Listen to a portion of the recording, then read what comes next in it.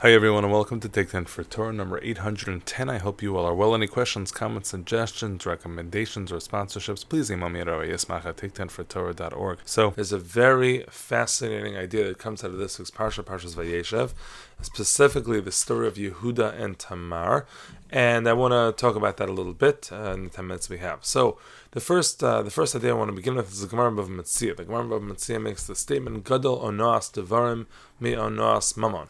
Onoas devarim, torturing somebody, making somebody feel bad through words is worse than making somebody or persecuting somebody through financial means. And so abusing somebody financially is not as bad as abusing somebody verbally.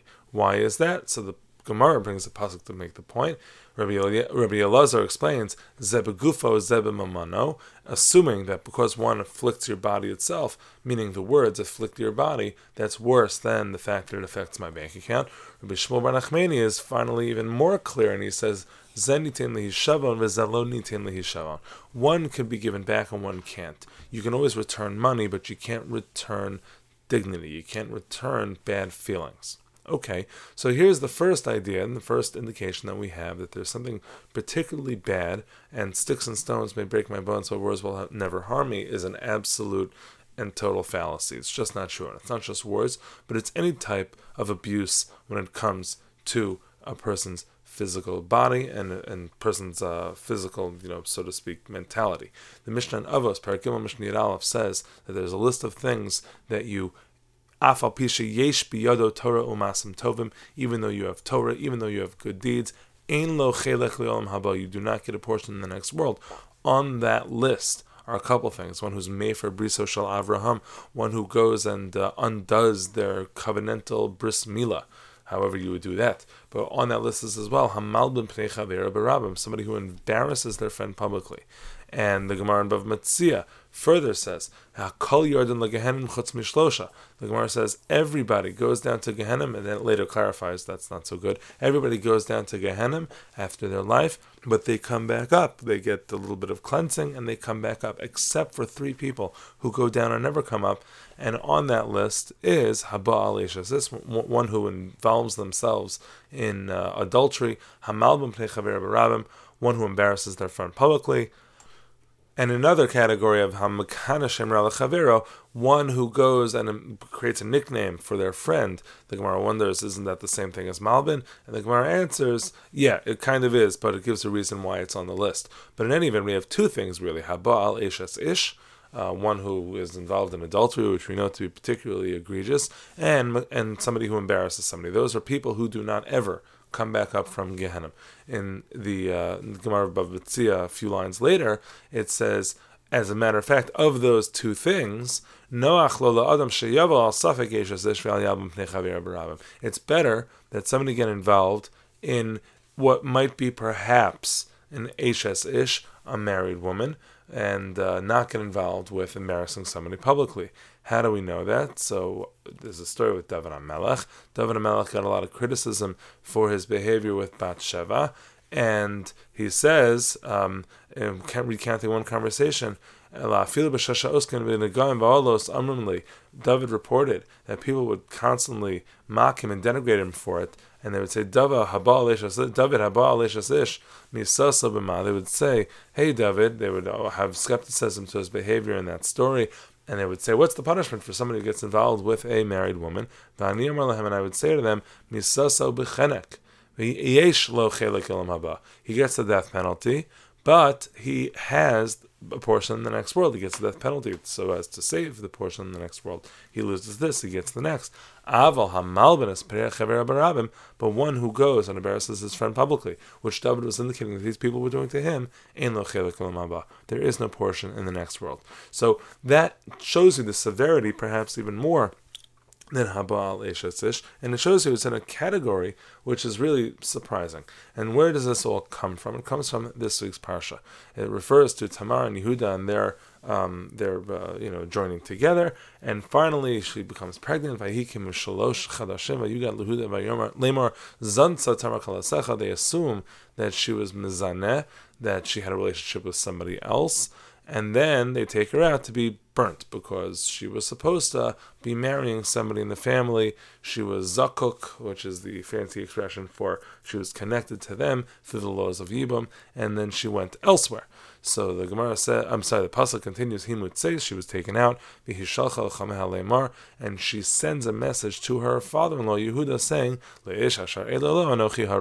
to the one who owns these things. This was the simon, this was the sign that she gave. She used those things to identify him and did not report him publicly. And then he finally says, Sadka Mimeni, he realizes it was him, and he gives her the credit, and she doesn't get punished. So she could have just very easily said this was Yehuda, right? It was the simplest thing in the world. The reason she doesn't, the Gemara Sota says, is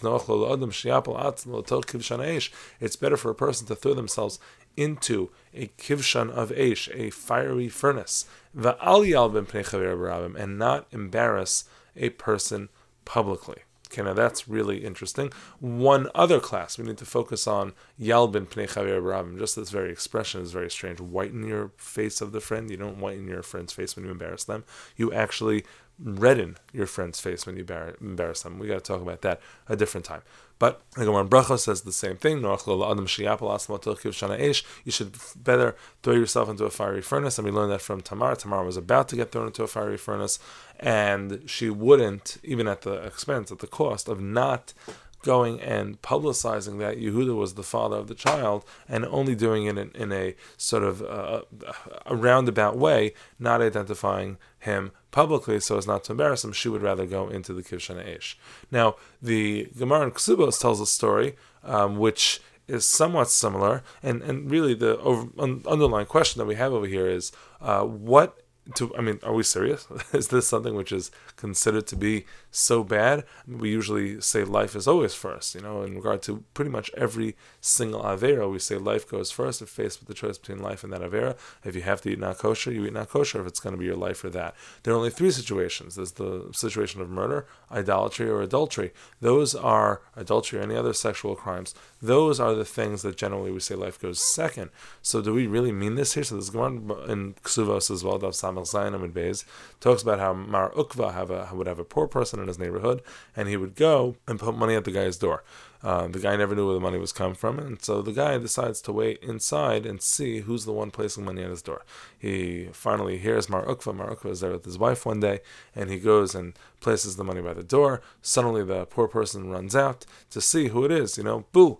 And Mar Ukva runs away. Somehow he doesn't see him, and he's chasing him, and finally the two of them, Mar Ukva and his wife, run into an oven. There's this very large oven that they hide in, which is probably a pretty good place to hide. And he gets a little bit burned. She doesn't get a little bit burned. Okay, good. The Gemara talks about why she was better than him.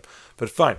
My kulei, the Gemara asks, why in the world did he go through all of this length to make sure that he stayed hidden so that this poor person would not know who the one who had all of this beneficence was?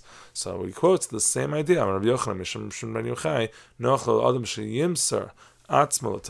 It's better to go and throw yourself into a fiery furnace. And here literally the person does. Mar Ukva goes and throws himself into an oven. Now, he didn't get killed. He wasn't actually giving up his life. But again, we see this not only as a theoretical concept, but this Gemara brings it into the reality.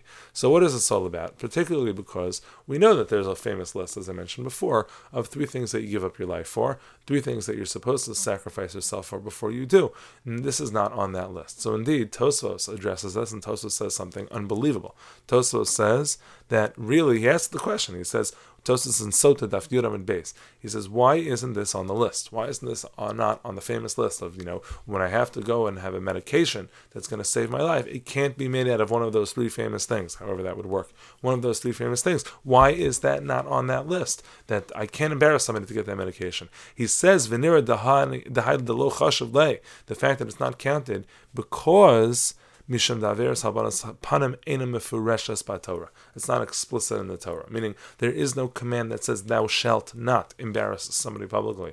It doesn't say that, and it only has on this list things that are explicit. But Tosfos is implying that indeed it is on the list, which is pretty wild. Rabbeinu Yonah says the same thing. He says it's Toldos Shvichas Damim. It's like it's a subsidiary category of Shvichas Damim, and he gives a reason. It has to do with the boshes and the embarrassment and the blood and spilling the blood, which I want to get into a different time. But that's literally how they understand it, that it's that bad. What's interesting is we don't find this discussion. Let's say on Shabbos, you're allowed to break Shabbos to go save a life. Are you allowed to go break Shabbos in order to save somebody's ego? Right? Would you be allowed to do it? Would you be allowed to get up and do something on Shabbos so that somebody doesn't get embarrassed publicly? We don't find such a discussion, and yet we find these Rishonim who completely apply this to embarrassment as well. So in any event, take it seriously, because it's a very serious halacha.